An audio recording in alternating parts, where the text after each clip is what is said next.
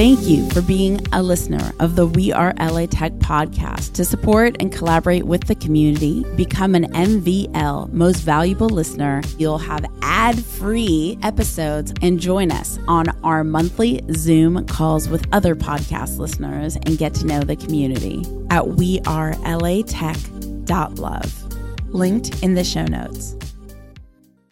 This is what LA is. It's just such a great melting pot of thoughts, ideas, diversity, people, and just everything. I'm Alex Bloomberg, host of the podcast Startup, and you're listening to We Are LA Tech.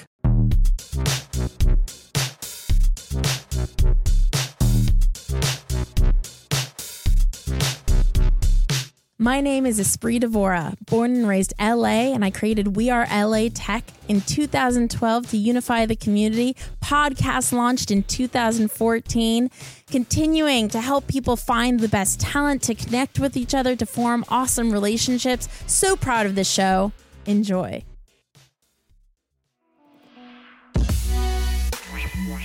Today's We Are LA Tech podcast episode shout out goes to Abel Hernandez. Abel Hernandez, thank you so much for engaging with us on the We Are LA Tech Instagram. We appreciate you. Be sure to say hello to Abel Hernandez on Instagram at Abel Product. That's ABELPRODUCT. Tell him you found him via We Are LA Tech.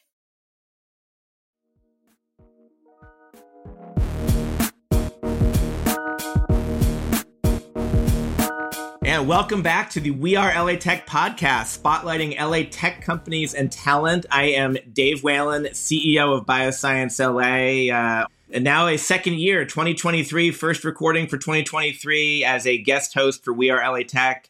Thank you to the We Are LA Tech community. Thank you to Esprit for bringing me into this awesome world and telling some great stories. Super excited to talk about technology, innovation ecosystem in LA, and especially how it connects to health tech and what I'm doing at Bioscience LA. And so this is one that's going to touch on that and touch on a bunch of other things. So really excited to have Vahag Karayan here. Vahag, welcome. Please just dive in and tell me a little bit about your story and how you got to LA, and we'll take it from there. Oh, man. Dave, thank you for having me on the show. This is amazing. And, we've known each other for some time now through Anderson. Happy to run you through my story. And it is a long one, so stop me anytime. All right. And we'll talk Anderson somewhere in there. But yeah, take me back. And you're not from Los Angeles. I know that. So maybe even go back there. So. All right. So I'm not from Los Angeles. I'm from the crumbles of Soviet Union. That's kind of where what I like to start. Came to U.S. and L.A., in 1991, literally the year that the whole Soviet Union was collapsing. And I'll give you a very short story on that. So we're ready to move to U.S., obviously better opportunity, the American dream, from, Armenia, when Armenia was part of Soviet Union back then.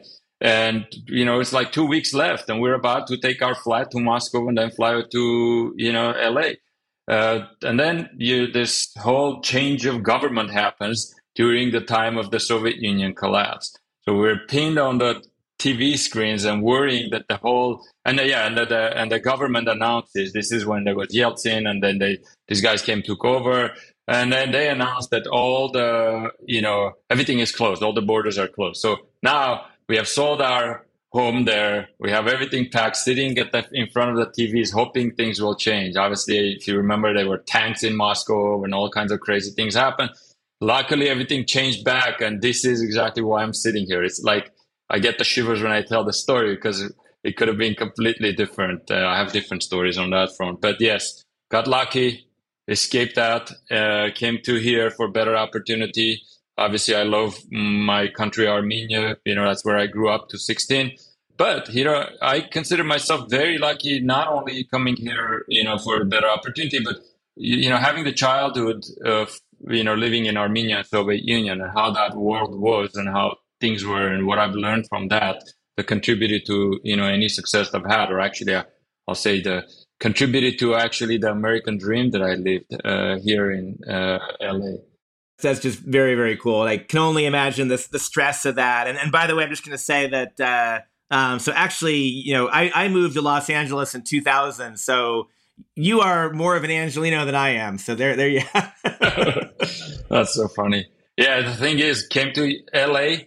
I have zero plans of leaving LA. I'm like as hardcore of an LA fan as anyone gets. So I'm here. I love it. It's expensive, but hey, it's completely worth it. That's how I look at it. And we can dive into that either here today or some other time on why. But I love it here. We'll come back to that, like sort of what makes LA so special, because I totally agree. But and clearly you love LA so much that you have, I think, 3 degrees from UCLA. Is that right? So maybe there's another one in there I don't know about. But so you like LA so much, you put it on 3 diplomas too. That's right. I scare my wife sometimes. It's like I'm gonna go get a psychology degree. That's another passion of mine. She's like, no way. But yes, I love LA. I love UCLA. Triple Bruin, very proud. And it started all from coming here, starting the high school. I was started at middle of 10th grade, and thanks to everything. And I don't believe when people say, there are. Not that I don't believe. Obviously, there are things wrong with our educational system at the high school level, but it's still wonderful. Came here, had the opportunity to go through that, and even had the chance to learn English so much without knowing anything, to be able to get a chance to apply to Caltech, to UCLA, and get there. By the way, I'm going to say this one because I remember on one of your podcasts, you mentioned that you really wanted to go to MIT, but you didn't. You ended up going to Stanford. Guess what? The same thing happened to me. I was here a very short time, only like year and a half, and I had to apply to universities. And I was like, I have to go to Caltech. I was like science geek. I was astronomy and physics geek back then. And I was like, I have to go to Caltech. That was the moment I got the rejection from Caltech, obviously my math scores were through the roof, but didn't matter, didn't get in. I was devastated. When I went to UCLA, after like 2 months, I was like, oh my God, thank God I didn't get into Caltech. It's a personality thing, Totally feel that way where, yes, I still do talk about, I'm still a little bitter about not getting into MIT, but also I can't imagine that really having been the right direction for me. And I'm so happy with what happened. And you know what? Look, you're still in LA. There's still opportunities to collaborate with Caltech and stuff. So, they're not going anywhere. Just to make sure I'm clear. So you came to the U.S. with sort of zero English. I mean, you saw TV maybe, but I don't even know what sort of U.S. TV you got in kind of Soviet era Armenia. So some Brady Bunch or something like that. But so you came here basically not speaking English. Nothing. The Iron Curtain was so good that we got zero opportunity. So I think some of the movies were trickling in, Terminator and all that at that time, but it was all dubbed and zero. So I tried to take English classes there, but literally when I came here, I knew almost no English. It was we had no money and I knew no English. My parents knew no English. That's kind of where we started. Wow, and so that's the middle of 10th grade, and so basically less than a year and a half later, you're applying to colleges, and less than 2 years later, you're a freshman at UCLA. So that's right. That definitely feels like the American dream to me. That's pretty awesome. It was that. It was the way, and I still appreciate what I got more. Enough what I got from here. It's like going to summer school, winter school. Toughing out. If you are here, anyone, there's so much opportunity, even now. You can make it, if you just are willing to work hard. And that's the beauty of being in US versus any other country. You may be there, it may look like an opportunity, but in reality, you're going to be sucked into corruption and all kinds of different things where, you're going to find all kinds of hurdles to just get anywhere, being an outsider, being discriminated and all that. I really believe that this is the place to be, seriously. Yeah, no, I love that. And again, I think LA is sort of everything you just said, times 10, times 100. So it is a great place to be. So Talk about what did you study at UCLA, or what did you want to study when you applied? It must have been technical since you wanted to go to Caltech. So you wanted to be a technology person. You get to UCLA. What do you do? Very good. I'm going to be on record to say that actually I absolutely love Caltech still. It just didn't fit me when I said, I didn't get in. I was happy. But Caltech is amazing and awesome. It's a beautiful campus. I love hanging out there. I mean, it's awesome. Yeah. So, astrophysics. That was my passion, believe it or not. I applied UCLA physics major with the hope of I'm going to go and become an astrophysicist. Studied there for a few quarters. And my uncle, he is a physicist, actually from Soviet Union era. You can imagine how hardcore that is. And he came here to US and he worked for stock market, and he knew incredible coding. And he basically told me, if you're not going to go all the way to PhD and dedicate your life to physics, it's not worth the time. It's not what you want to do. It hit me. So I was like, I got to think about what I want to do. Even though I love physics and astrophysics, I was like, okay, the next closest thing that I found that it was fun was electrical engineering. Obviously, all this comes through with my love for math. So all that is carrying through. So electrical engineering, computer science, half major, switched to that. Never looked back since that point.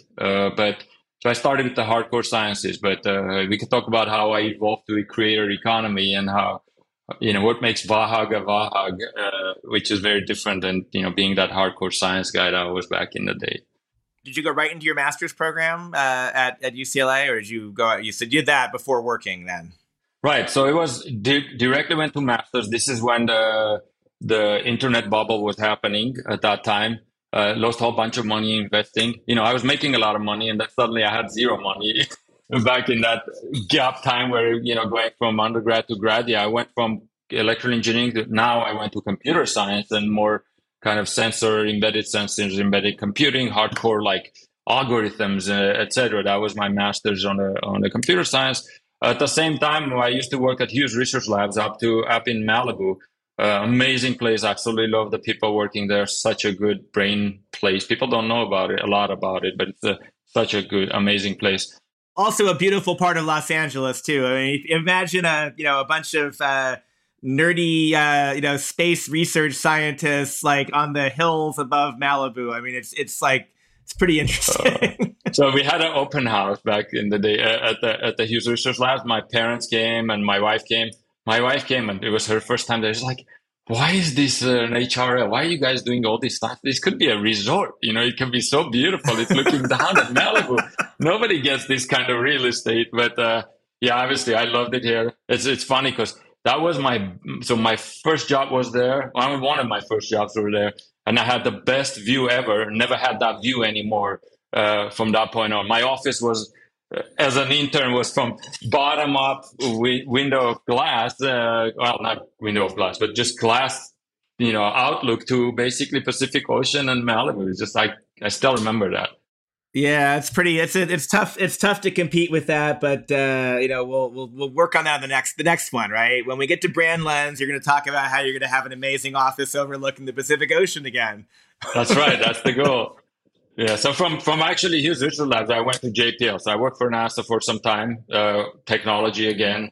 I'll quickly progress to tell you. Basically, all my career, I absolutely love learning new things. That's kind of what drove me. This is why the Caltech was not a fit for me, even though I was hardcore. But I love learning new things about new stuff. So I always got bored quickly from when I would master something. I didn't want to redo that same thing over and improve that incremental improvement. I wanted to learn something new, master something new. That's just what made me, which is like the generalist. So I went from NASA to the Missile Defense Agency startup, where I was doing proposals to Missile Defense Agency and DARPA, one few. Then from that went to medical devices. You probably know for a good 12 years now, probably, St. Jude Medical, Boston Scientific, and then on to entertainment from that point on. Just to recap here, so you did not get into Caltech, but then you had your first 3 jobs working literally with rocket scientists and, doing that kind of, and then you went to work essentially with brain surgeons. So you've worked with rocket scientists and brain surgeons. So you've done the 2 toughest things in the world. But and by the way, I don't even know if we talked about this in the past, but I used to do a lot of strategy consulting with Boeing, in El Segundo, kind of their satellite business. So I've also spent time around the aerospace and defense world, and then found my way into health tech. And I actually love that there's so many kind of commonalities there in terms of like the systems engineering sort of like big picture story of building technologies, and then just the kind of the stakes, right? When you're building defense technologies or satellites, your missiles, these are things that have to work right, the first time and every time, right? Satellites have to go up there and work without fail for 15 years or whatever. And, it's life or death situation. And then you go into health tech and you've got technologies that it's a heart implant. It's whatever. It's something that has to work right the first time and every time. And it's literally life or death. So you've hit both of those areas. Yeah. 100% same thing. I mean, it's so good to connect on that. So I'll add something to that. Then the technology you're working with in these places. So NASA is known the innovation, all these. We could put something on Mars, but if you look at the underlying technology NASA uses, it's the generation before the current generation. It's like because they have to be NASA proof, space proof. I'm going to use technology, terminology. But and the same way is with medical devices. The devices they're working on used to be working on 8-bit processors. Now they're at 16-bit processor, and we eked every single thing out of that. The kind of things we did with that was crazy. Same thing with the NASA and JPL. The rovers were operating on this kind of hardened,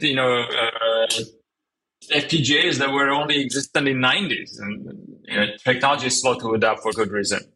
Yeah, I think they say there's still there's still Fortran running, certain aspects of our defense systems or things like that, just because they haven't changed it, right? And it's like this was coded, I don't know the last time Fortran was used, but it was a long time ago. So things like that. But so I love all these transitions. I mean, I guess what drew you from kind of aerospace tech to med tech, and then we met when you were working in med tech. But yeah, what drew you from that, from one to the other? So that wasn't a conscious choice to make that move. Actually, it just happened that I was working at this missile defense agency startup. I got approached. It was great, actually. A little stressful, but it was great. I got approached by a recruiter from medical devices, saying, you're doing all kinds of algorithms for missile defense. I think you'd be a good fit for this particular thing. So recruiter reached out. I had a conversation, and it looked and sounded very interesting. Just like I would be contributing to something, so valuable, saving human lives. Connected really quickly. They persuaded me, and I quickly got hired to do work on defibrillators and implantable defibrillators and pacemakers. It was amazing. That's how the transition happened. I joined as a firmware engineer. Then very shortly, I moved into management, project management at the medical devices. Got it. And is that at the same time somewhere in there as when you went to Anderson as well? Is that you back for one more degree? Yeah. So actually, what happened is I was at St. Jude Medical there, and I worked there for a few years. Progressed through, and I got recruited by a competitor, Boston Scientific. I accepted the job. And then at the same time, I was going to start Anderson. And then at the same time, we had a baby. So I was doing MBA at Anderson, and then I was doing MBA as executive MBA. And I was starting a new job and starting MBA, obviously an MBA kid and a new job all together. It was fun. See, that I will tell you, this is my, so, we both went to Anderson for business school, but I have the exact opposite story, because I always say, I look at people like you and how do you do it? Because I was a single guy living in the Bay Area. I get accepted to the full-time MBA program. I quit my job. I moved to LA. I have no relationship, no spouse, no child, no job. And all I'm doing is business school. And it was a lot of work. It was like, I look at my classmates who were fembas. I look at classmates who were married or pregnant or had kids. And it's like that's like 3 or 4 jobs on top of it. I could barely juggle like classes and like, going to like beer busts and stuff like that. And so I don't know how you do it all. So. If you ask me would you do it again, absolutely yes. I love the experience at the Anderson and all of that, even though it was stressful time. So going from one medical device to another medical device and doing all that at the same time. Pretty crazy. Yeah, no, for sure. But yeah, and I agree that, UCLA, Anderson School, amazing. The network is amazing. I mean, we originally met when we met a few years ago. It was because of the Anderson network and just really, interesting. You were looking for some guidance on taking technology, into some different markets, and wanted to talk to someone who had some expertise, and somehow that led us together. But while we'll come back to that in a second. But while you were kind of post Anderson, I guess you also shifted, then, as you said, from kind of spending your day job in the medical space to kind of moving more into the entertainment and creative space. And how did that happen? I guess LA is a creative place, so maybe it just happens naturally. You spend enough time in LA and you got to go Hollywood, right? That's right. It was bound to happen at some point. Go to Hollywood. So yeah, I was at Boston Scientific. I actually absolutely love Boston Scientific. I still love it. I still am in contact. The head of Boston Scientific the neuromodulation division is my mentor. I can't thank enough. His name is Malik. So I love that. And brain, I was working on brains, basically getting the devices, DBS devices, the brain stimulation devices into brains. I got recruited from a friend of mine saying, hey, there's this opportunity at Burbank. Like I told you from beginning, I always look to learn new things, different things, and just new domain, master something new. So that's kind of what attracted me. And of course, the company was literally, I'm not kidding you, I walked to that company. It was called Entertainment Partners. They couldn't have been a company that would hire me, that would have been closer to my home than that company. So that was a huge incentive as well. So it was change of pace, doing something different. I was going also, obviously, I was getting a promotion. Basically, it was really an easy, brainless transition to entertainment industry. And that's kind of where I moved to Entertainment Partners. Got it. And I know your role there was, program management, which I guess I would say like maybe the only industries that have kind of more rigorous sense of program management than entertainment, probably is aerospace and defense, right? I mean, that's sort of, you live and die by kind of your program managers and your project managers, and sort of, being able to approach a big project with, on time, on budget. And so I'm guessing they looked at your expertise and said, if this guy can get rockets into space, he can probably help, get some entertainment content out on time.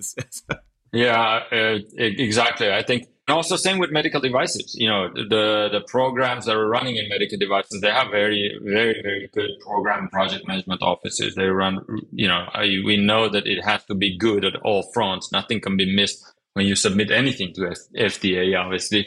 But yeah, that was the transferable skill there. And I think in general, though, I don't think people look to bring folks from different industries. It's a disappointment on my part where I hear that there's really not enough movement from industry to industry in general.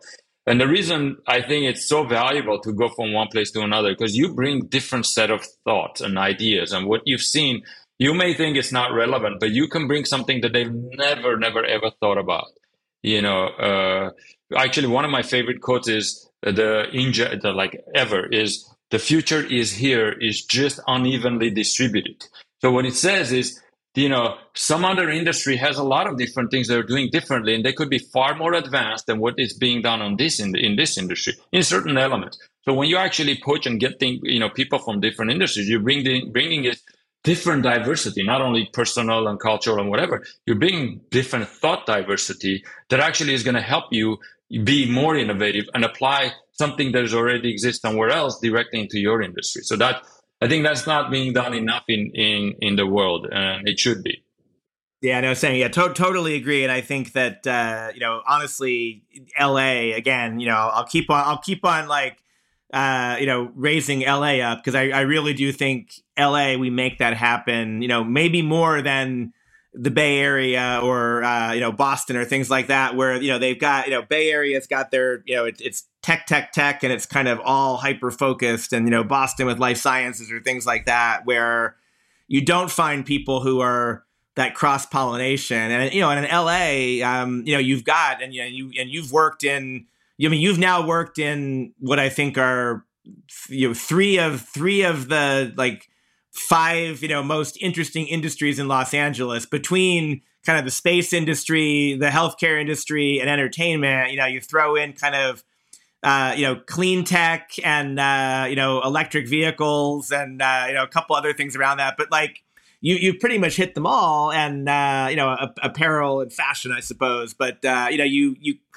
the fact is, we do have the ability to kind of connect the dots between these things and, bring different ideas to bear. And I do think that LA makes that happen because of the fact that everyone comes from someplace else. Everyone's bringing different ideas. We don't have a single industry here, as much as people think that entertainment is kind of the only industry in LA. Obviously, we know firsthand it's not the only industry in LA, and there's a lot of other ones. But people actually do connect what they're doing to others and find ways to support each other. And I think that's also, to sell Anderson School again, that's kind of the Anderson School angle as well. Is it's not trying to create a business school class of past management consultants who are future investment bankers. I mean, there are those, but there's also a lot of other people who come from really different backgrounds and, did amazing different things before business school. And then they come out of business school and do amazing and different things that, sometimes seem to have no connection whatsoever to your basic accounting or finance or operations classes. But all that stuff helps to bring the right people together. Absolutely. 100% agree. It's crazy. And I think that goes back to the kind of diversity LA brings. That's just one of the pillars of one of the types of diversities. It is why LA is so wonderful. There's so much diversity in multi different faceted ways that you look at it. That's what makes LA very special. You want to eat something in LA, you want Moroccan food, you can find a great Moroccan restaurant. You want Armenian food, you can find great this is what LA is. It's just such a great melting pot of thoughts, ideas, diversity, people, and just everything. Weather, obviously, you can't beat the weather here in LA. All of that comes together. Oh, I thought you were going to say it's diversity of weather, because it's been, we've had like, solid rain for the past few days as we're recording here. But that is we're in the middle of our, this year we get 2 weeks of rain rather than 1 week of rain. Otherwise, it's amazing, right? So. It's been crazy rain, but we need it. It's a little crazy. We need it too much, but definitely we need that. I'm going to add another thing on this. So it's not just those diversity. I think educational diversity is also very rich in LA. You look at the kind of universities, the UCLA, that other school called USC. Absolutely love USC, by the way. My wife was USC graduate. I still, everything is great. Of course, it's UCLA first, but Caltech, and you look at all the liberal arts schools, everything. There's so much, so diverse LA ecosystem. It's beautiful. You can't put a value of how important that is.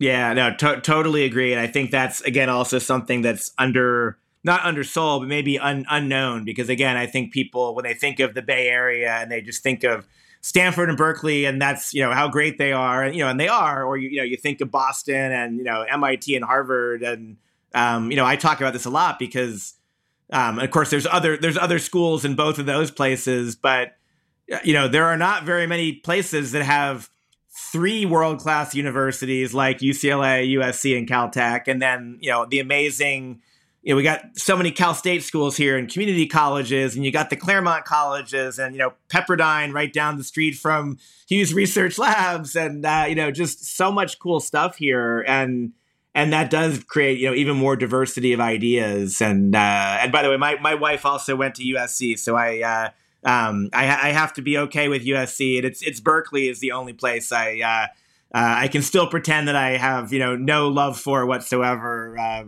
And even then, I'll say that Berkeley's a pretty good school tool. But that's not in LA, so we don't need to talk about it. But anyway, I want Vahag, you've worked on so many cool things, in these three industries. And again, when you and I met, you were advising, some health tech companies, and we'll come back to kind of the community around that. But I really do want to jump into what you've been working on for the past couple of years, because that's exciting. It's new, and I think it brings together everything you just said about LA and creativity and culture and diversity wrapped into entertainment, media, and technology. So tell us a little bit about BrandLens and what you're doing. Sure. It's an interesting way you actually had that transition to BrandLens. It really does describe how we operate. So one of the pillars of BrandLens is we see everybody as a creator. As far as BrandLens is concerned, everybody is a creator. You just have to be able to give people the right tools to be able to create.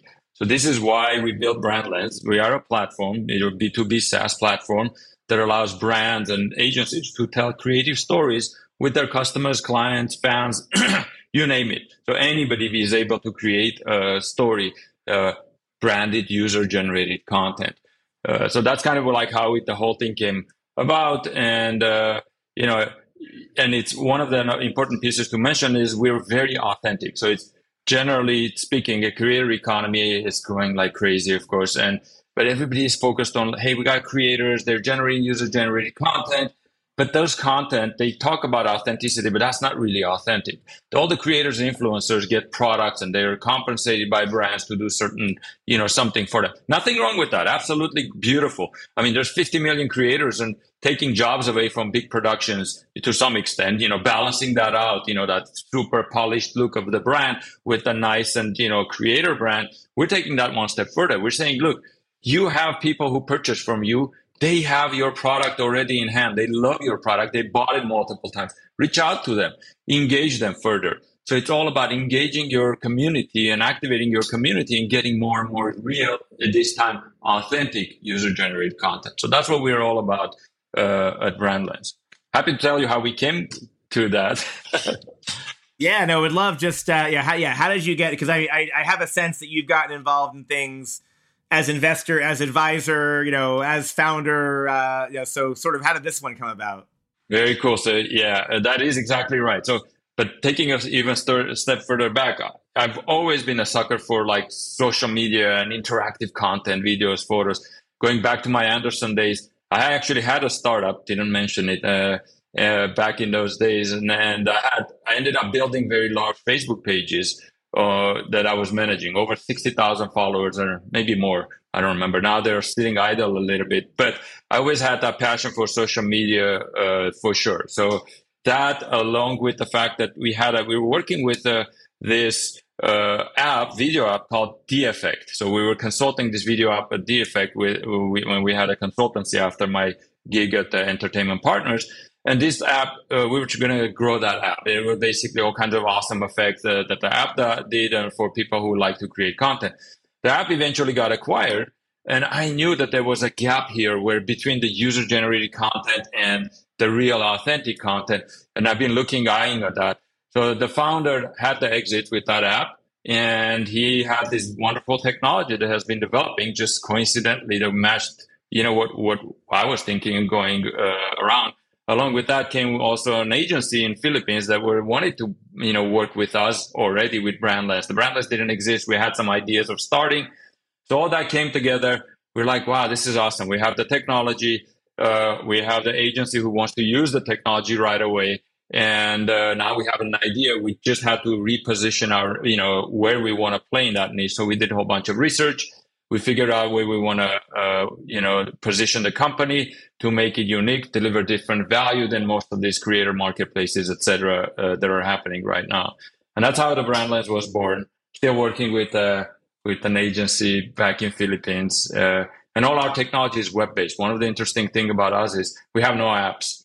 So everything is done organically over the web. And we have like this crazy camera that nobody can replicate on the web. Yeah, and that's I mean, I've seen this in action, and it is cool, and I love the fact that it's web based because one, you're I think you're saving on development costs because you've got a technology that can work on any device, or certainly you're not building iOS and Android in parallel. You're just building something that works on standard web browsers, but which is just very cool, and gives you the ability to I think scale faster and change faster, and and nobody has to worry about feature parity, which I feel like, especially in these kind of the more social apps and things, there's constantly that, it's the push pull of that with, it's just launch times, and, everyone knows that, getting another app update on the iOS App Store, you're waiting for Apple, and while you're waiting for Apple, you don't necessarily want to wait for Google, but what happens is you get users who get very jealous, right? And the instant they look at the other platform and they say, wait, why can that person do this on the app and I can't do it on mine? They start to, get unhappy. And so you've got something that works for everyone the same way. So yeah, just walk me through sort of a use case, whether it's, an actual case study or just kind of like, what does the brand do with BrandLens? And then what does a user do with BrandLens? Okay, awesome. So I'll run you through like two different cases. I'll run you how agency uses our platform. This is just so wonderful. So we have an agency who absolutely loves our platform. What they do is basically they have creators and they want to create content with their creators for the brands that they manage. Giving briefs to those creators have been so hard. They would give a brief, the creators will come, make something very different. They don't comply with particular points. They do something that is written, which is a mandatory, that nothing happened. It's just so all over the place. So that was pre-BrandLens. Post-BrandLens, things are like same resolution. They're putting on-screen instructions to their creators. Imagine having on-screen instructions where it says point here and then say, look unhappy, and point here, look happy. So with the timing where your pointing takes X long and then it accelerates. So you can actually replicate trends that are happening on TikTok and Instagram quickly on BrandLens, come up with content with the creators, and then brand that content with the, because you're managing certain brands, and get on those trends as soon as possible. That's how the incredibly successful use case that, agencies are using to get on trends with BrandLens. As far as brands are concerned, I'll give you an evergreen, we call it evergreen campaign. Imagine that you're a brand and you just sold your sneaker, 10,000 sneaker, but every single time that sneaker was delivered at the customer's home, when the customer got an email saying, hey, your sneaker has been delivered, click here, and then, obviously the tracking number that it was delivered, and then there's an opportunity. Click here to show us your unboxing video and get 25% off on our next purchase. So you're engaging with the customer, you're hooking them for your next purchase, for their next purchase on the thing, and you're getting authentic user-generated content. So that's kind of like an evergreen. So it can happen all the time. The emails are happening. Every single thing that is sold, it's going through, BrandLens is part of that, and it will help you acquire the content. That's kind of the evergreen. You can also do overall campaigns where basically you're trying to do an awareness campaign, and you want to basically give away certain something, and you're trying to get content. I'll give you another sneakers example there. Basically, you're like, hey, what your grail sneaker is. Tell us what your grail sneaker is and why that's your grail sneaker and why we should give you one. Now, and then the win is that, we're going to select 10 people who are going to get the grail sneakers that they're asking. So now your engagement is tied to the content, tied to the incentive. And now you can even have follow-up when they open their grail sneakers and shoot those videos with us, and et cetera. So, but we're brand's friend. So all of that is managed on our platform. Brand has all the instructions on the camera, landing pages, et cetera. So those are the multiple different ways that, brands can run campaigns. Yeah, no, that's really interesting. And again, I love the kind of the unboxing, like that unboxing example in particular, especially because since you don't have an app, there's no friction there. So if someone gets that email and they're like, of course I want to, let me get, 25% off my next, pair of sneakers, like, oh, all I have to do is click on this link. I'm on the web, the camera opens up, I do the video, I, submit it, and I'm done. it's so easy from a user standpoint, which I could imagine that does get brands really excited and, gives them the ability to do, super flexible things quickly. What about, LA, here in LA, the past couple of years, and it's going to keep on ramping up the next few years. We are the sports capital of the world, I think. Super Bowl and World Cup and, the Olympics is coming in 2028. So we're going to have people coming from anywhere. And, sports fans are passionate about their teams. They're passionate about where they're from. They're passionate about other products.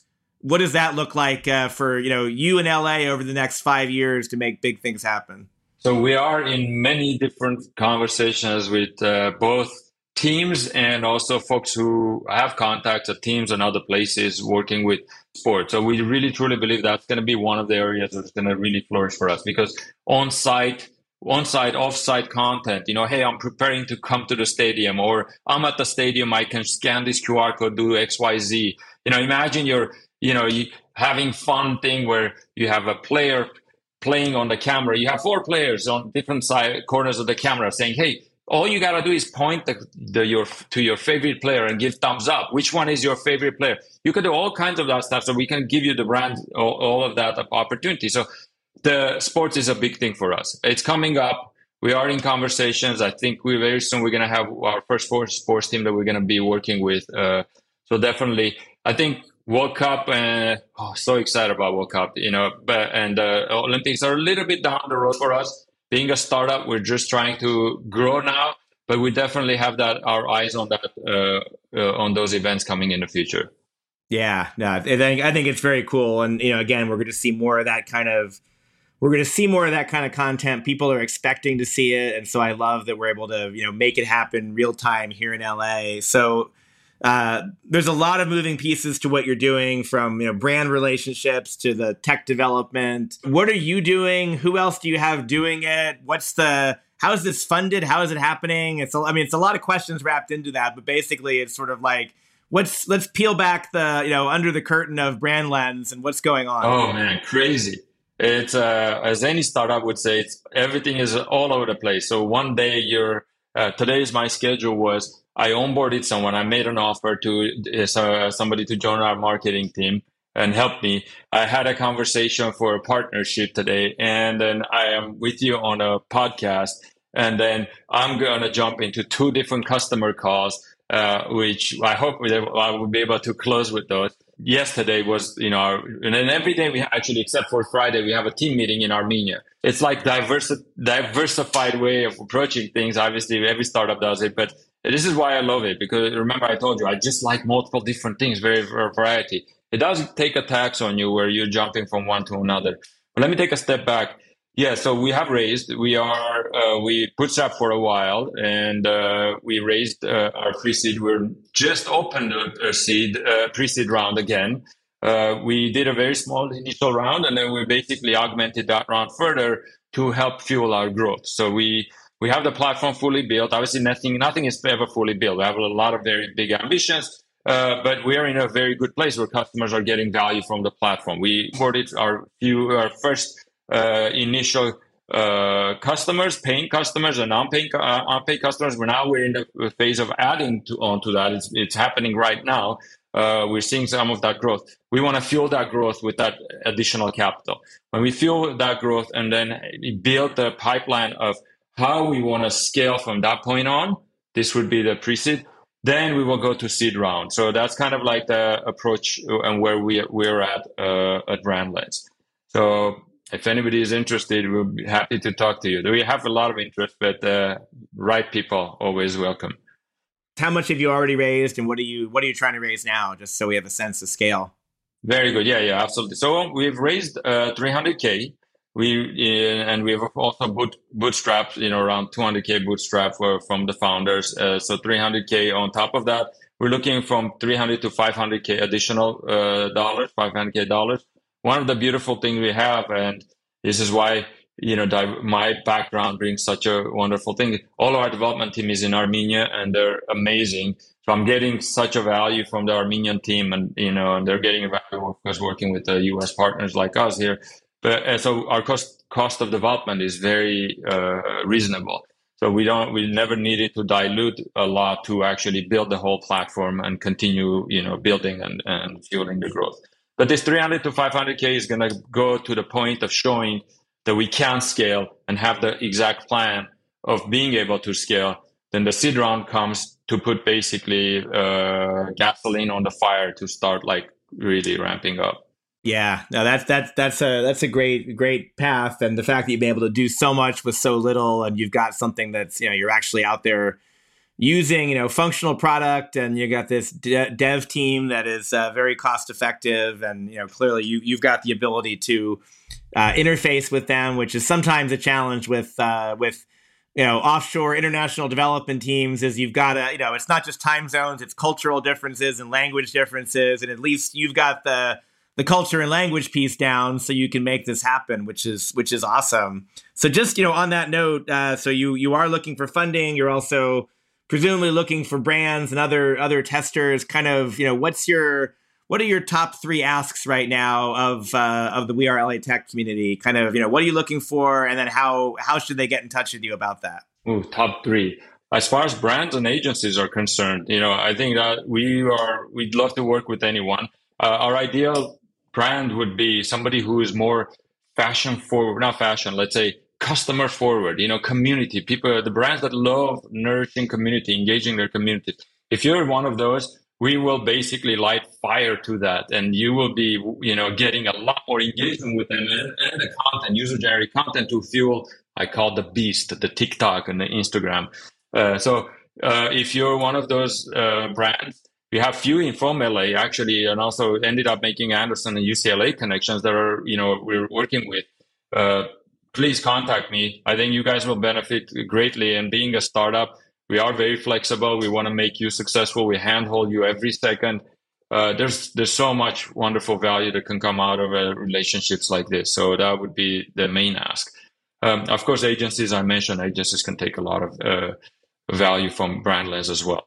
Got it. And then should they reach out to you on email, LinkedIn, website? What's the best way to get in touch? You can directly book a call with me on our website. We're very straightforward there. You can reach out to me on our email, vahag@brandlens.io, very straightforward. And obviously LinkedIn, LA, when I say LA, I always work with anybody that reaches out. Please do. All channels are open. Yeah, no, I'm excited to see kind of where this goes. And like I said, you and I have you show me this in person demo, but I definitely want to figure out how we get this more connected to what we're doing with Bioscience LA and maybe our internship program, because we've got interns who are working with different companies and want to be able to tell their stories, and we want to make it fun and engaging and also not difficult. So I think there's some opportunities there. You are super. So let's see. You were going to school, you were having a baby, you were working, and so you got kids. So you spend time with the family. But how do you balance your life when you're not working on startups and advising companies? What do you do for fun? What I do for fun. I still play soccer. So I love soccer, football, some call it, and I call both. And the funny part is, because I worked at JPL for 20 plus years, I played at JPL Caltech League. So I know Caltech really well, and the Caltech community very well, JPL. Up until last year, I was playing with that community until COVID happened. But I'm passionate about soccer and football. And, I'm also passionate about cars. There is a major LA car scene here, of course. And there's this thing called, so not every Friday, I try to do as often as possible. There's a group of folks who drive up to Newcomb's Ranch on, the Angeles Crest Highway. It's just my de-stressor. 2 hours, drive up, drive down. I come down, I'm very calm, ready to tackle anything that the startup throws at me. So that's cool. That's great. And it's funny. I've been in LA for, like I said, 22 years now, and I've never actually been up there. And I know people who do that, and I feel like I have to take that drive sometimes. So I gotta make it happen. So it's a reminder for me. And then you mentioned, you mentioned kind of multicultural and the melting pot of LA and different cuisines. So I got to ask, so what's your favorite place to go for Armenian food? And then what's your favorite place to go for not Armenian food? Oh my God. There are many Armenian restaurants in Glendale and Burbank. Every single one of them are wonderful. I think there's few that the people favor. Carousel, I think Garas that just opened up. It's a little bit of a fast food chain, but it's a little more, authentic. There's so many. I can't recommend. I can go on and on the list. Actually, we might be working with one of them soon with BrandLens as well. So there are many very good ones. Actually, my favorite is Carlitos Cartel, Argentinian steakhouse. It's probably the best steakhouse in LA. Yeah. That's I've been there. It's been a while, but that's good. That is really good. So awesome. And look, there's so much we could be talking about here. I do want to wind down, but just one final thought. I mean, and we kind of touched on this a couple times, from you first coming to LA to getting kind of falling in love with Los Angeles, UCLA, Anderson, sort of the network, sort of. What do you see as being kind of the real, superpower? We talk diversity, but kind of, what makes LA so special, and why? What keeps you staying here? I mean, to summarize everything we talked and add something on top is, we talked about diversity, education, the weather, and then obviously all the good stuff. We are creativity center of the world. I truly believe that. LA is. And now you add all these tech on top of that. There's nowhere else that exists a system like that is going to take everything to the next level. I mean, we are all that diversity, the tech ecosystem and creativity that brings together. LA, I think, is going to be one of the fastest growing technology areas in the world. Everywhere there's technology focus. Even in Armenia is doing very well. But LA is just so well positioned, for specifically on creative technology aspect. Obviously clean tech is there as well, but there's so much, and biotech, but there's just wonderful place to be in with all those things. You tie all those things together. Yeah, could not agree more, and thrilled to keep making things happen on my end, see what happens on your end, and definitely find some ways that we can keep connecting the dots between what you're doing with BrandLens, what we're doing with Bioscience LA, the rest of the WeAreLATech community, and everything else, Anderson and beyond. So thank you so much. Thank you, Vahag, and thank you everyone for listening, hanging out with the WeAreLATech podcast. To connect and collaborate with more amazing people in the LA Tech community, please go to the WeAreLATech Facebook group at wearelatech.com/community. That's wearelatech.com/community. Or say hello on social at WeAreLATech on Twitter, on Instagram, on Facebook. We'll see you on the next episode. See you soon. Take care. And Vahag, again, thank you. Thank you, Dave. Hi, this is Vahag Karayan, co-founder and CEO at BrandLens. We are a B2B SaaS platform to engage, create, and tell the branded stories to the community and customers. We are based in Burbank, and you are listening to WeAreLATech. The WeAreLATech podcast is hosted and produced by me, Esprit Devora, with help from Janice Geronimo. Edited by Corey Jennings. Production and voiceover by Adam Carroll. Music from Jay Huffman Live and Epidemic Sound. The WeAreLATech podcast is a WeAreTech.fm production. Thank you for being a listener of the WeAreLATech podcast. To support and collaborate with the community, become an MVL, Most Valuable Listener, at WeAreLATech.love. Linked in the show notes.